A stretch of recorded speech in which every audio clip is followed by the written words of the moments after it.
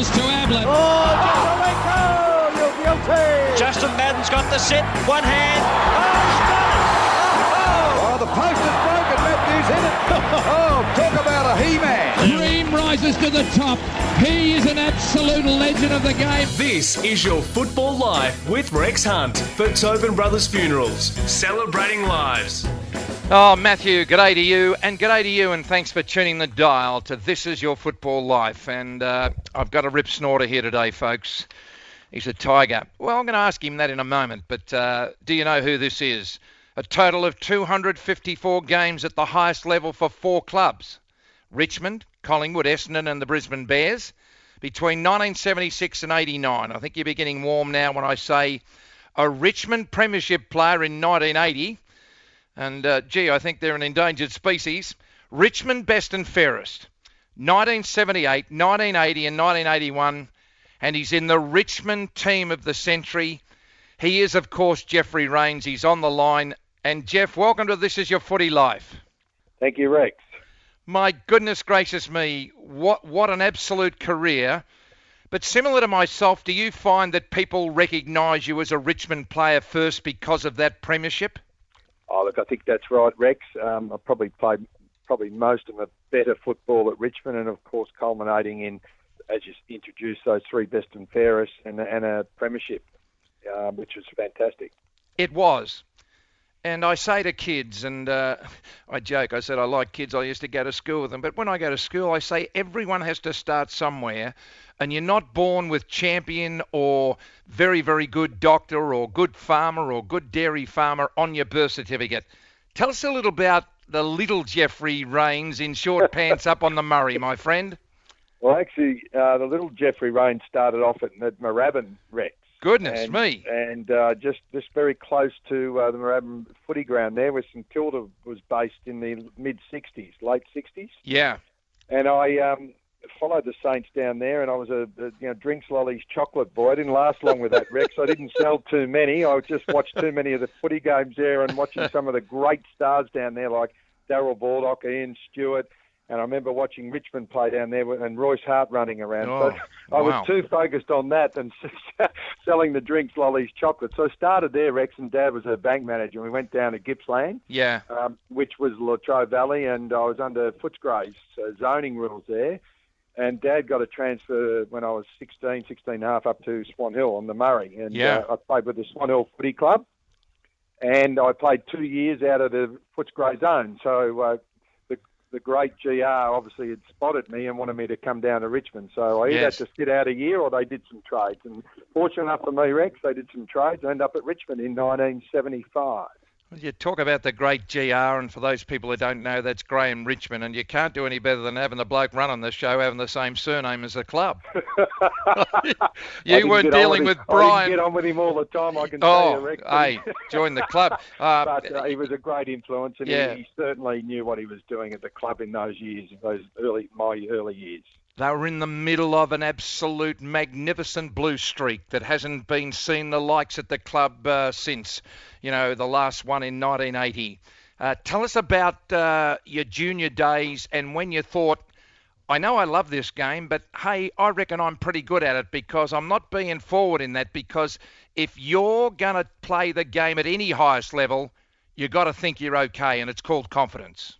Yeah, look, you got to believe in yourself. I was, when I was young, I was quite, well, it wasn't a great height, but I was very, very small. And luckily, when I was 16 to 17, I grew about 8 inches. So I was 5'3", and I came out about 5'11", wow. 5'11 and a half in the old term. So that gave me a chance, Rex. So it wasn't much of a chance at 5'3" or 5'4", even though I was showing some talent. Yeah. The height gave me that little bit of advantage. So I played 2 years with the Swan Hill Footy Club. 16 and a half I played till... and 17 and a half, and I won 2 best and fairest. Goodness. There at the Swan Hill Footy Club. So obviously there were some signs developing then. Yeah. And the late Alan Schwab and late Graham Richmond came up and obviously had a chat and looked at me and wanted me to come down to Richmond. So that's where it started. I say to a few people, say, what's the art of kicking? I said, get the ball. And I'm not being smart or anything, but you could certainly get the ball, but you were just absolute beauty personified in kicking. Did you always concentrate on your balance, either running or set, and guiding that ball down onto your boot as a kid? Yeah, I did, Rex. I probably didn't develop the other side of my body well enough, but I certainly had the right side well oiled. The left side I probably didn't do enough work on. But, look, it was all about balance and timing and, getting your transfer of weight and the dropping of the ball. And, I did a lot of work on that. And even when I came to Richmond, the great under-19s coach where Graham Richmond wanted me to go back and learn the trade a little bit was with Donnie Davenport. Oh, wow. And Donnie Davenport pulled me up a little bit in a few areas and obviously tutored me, and it was a great influence in those early years. Isn't it amazing that some of the household, although Donnie did play at the senior level at Tigerland, Punt Road, that they're not really well known, but how important, we had a bloke, called Ray Jordan, and everyone heard him, what I mean? But Donnie was just the consummate professional in dealing with young men who had aspirations. Oh, yeah, no doubt about it. And he was a great skills coach too. Yes. Tell us about the number 4. A lot of people here know my story, not the story, but I went to Graham Richmond because I started off at 43, and when Neville Crowe retired, Neville Crowe was my hero when I was selling Dixies at the MCG and you were selling cherry ripes at Moorabbin, and I asked for the number 5. The number 4 is a famous name at Richmond, and a dual premiership captain, Royce Hart, wore it. How did you get Charlie Callender to agree to number 4? Well, I think I had to get Royce initially to agree to it. Gee whiz. How much did it cost you? That must have cost me. Well said, Rex. Look, Royce and I were quite friendly, and Royce had quite a bit to do with my early years also. So he put a lot of time in with me and saw some talent. And he went to the club when he retired early or prematurely with that knee. Yes. And it might have been around late 70s. When he retired, might have been 78. Initially, I was wearing number 40, which I think was Billy Brown's number. Yes, it was. Yeah. So Royce wanted me to wear the great number 4, and I was very honoured and very privileged. How about that? A couple of weeks ago, we said goodbye to one of the great characters, a dual premiership player at Punt Road in the Whale, Brian Roberts. And at the wake, a cup of tea and a couple of frothies for the blokes that enjoy an ale. The names came up: Royce Hart, Francis Burke, Kevin Bartlett, Dale Waitman, Ian Stewart, and then Geoff Raines as the creme de la creme of Punt Road in that era. How does that sit with you, Jeffrey? Well, obviously, it's nice to be referred to in that context with those names. I suppose from 78 through to 82, I had a fairly, had some good runs on the board. Yeah. But, I was looking at Mike Sheen's top 50 at Richmond, and I was going through that closely, and I was pretty honoured when he listed me at number 5 in the last 50 years. Gee whiz. That is magnificent, yeah. Behind Burke and Hart, Waitman and Bartlett. So I was very, very honoured, and I respect Mike's opinions and that sort of stuff. So that was nice. Yeah. It was nice of the club to put you into the life membership too, and I tell you what, you had a bit to do with that, Rex. Look, I only was heard, that's all, but a lot of people did, but it was just ridiculous, and now we see some really, really deserving players who are not only life members for their life, but life members for the club. In the modern footy, Geoff, sometimes they use the term, they got their top 5 or 6, and then they're a bit thin with their good ordinary players that Jack Dyer used to call a lot of us. But right. Richmond had some bloody good ordinary players under the real stars, didn't they? And that's probably what the secret was, is that if an injury came or a little bit of form lapse came, bang, someone sort of fitted into your slot. Well, we always were really strong, as you remember, in the under-19s and reserves, weren't we? Yeah. So we had a really, really strong club and strong under-19s and reserves. And just like probably where Greater Western Sydney are coming from these days. They seem to have that bottom tier that step in, and they're good players and they're strong players. Geoff Raines joins us. He's a star, folks. And before we take a break, Geoff, I just want to mention the Whale again, who was, the spirit of the club. On the field, he could lighten a moment, but when the time came to put his big frame in and get it down to Bartlett or, other players running onto it, Ian Stewart. But you had a lot of good clubmen as well. I had the General, Mark Lee, and Clokey and Jesse and Michael Malthouse, who came from St Kilda and became a premiership player. It's so important, that spirit, that real larrikinism. Do you agree? Yeah, well, I think you've got to have a little bit of spirit, Rex. I mean, you need a combination of many things throughout your football club, but you've got to have that little bit of larrikin, a little bit of spirit to light the club up. And Wale was one of those guys, and I really enjoyed Wale's company. And, I always remember going down to the Wales pub there, the cricketers, and having a quiet hour with him, which was lovely. Yeah. And we did that after the 80 premiership. We all went back there to Wales pub. Isn't it amazing? I've had my dear friend Robert Wall say to me that the Carlton players have no idea about getting together and really celebrating.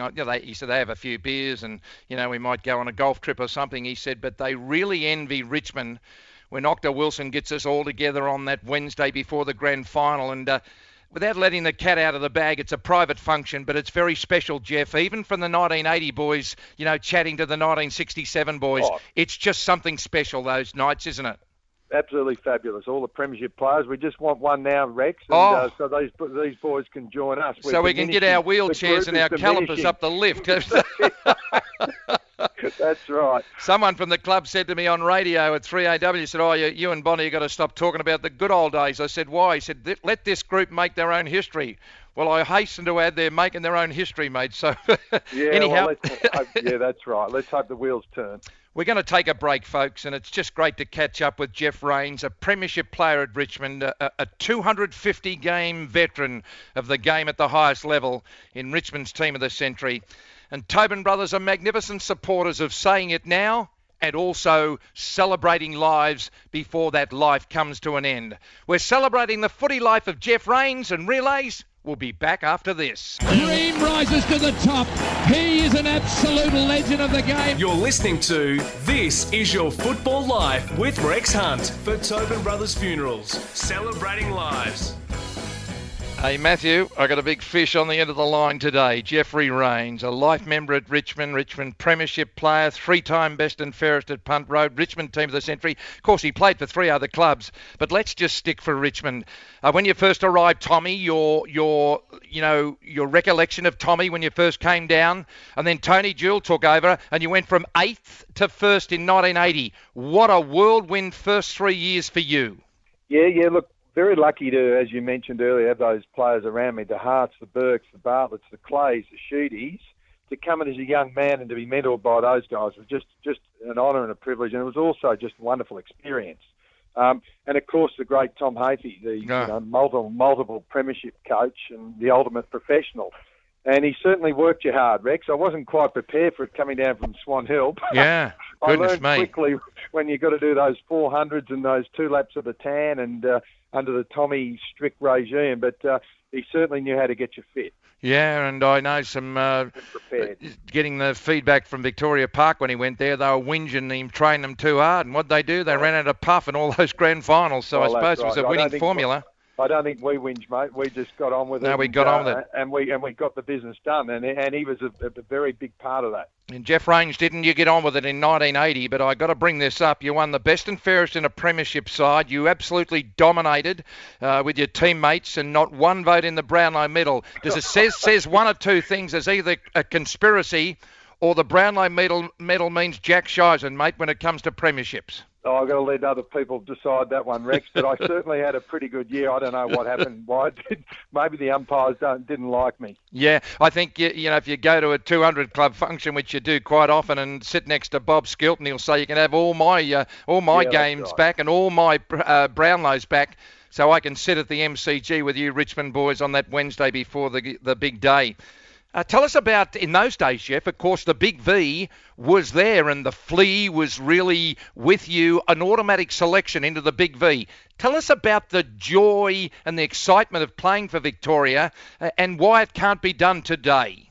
Well, I first had my first state game in 78, and I remember sitting on the bus and Alan Schrobb said, "This is your big moment," and I was all prepared, and I went out and played against a guy called Brian Peake that was probably a little bit more mature than me, and he actually gave me a bit of a hiding at Subiaco that day. And I kept it in the memory bank, and Rex, when we won the 80 premiership, I thought, well, I'm going to go and celebrate this because it was, I was pretty I thought it was pretty important to do that. But anyway, Tommy was the coach, and at that time, we'd beaten by a record margin. He was coach of Victoria. and we played in South Australia Championships, and he pleaded me play with the State of Origin. I said, no, Tommy, I'm just going to go and celebrate. I've been waiting for this is a lifetime thing.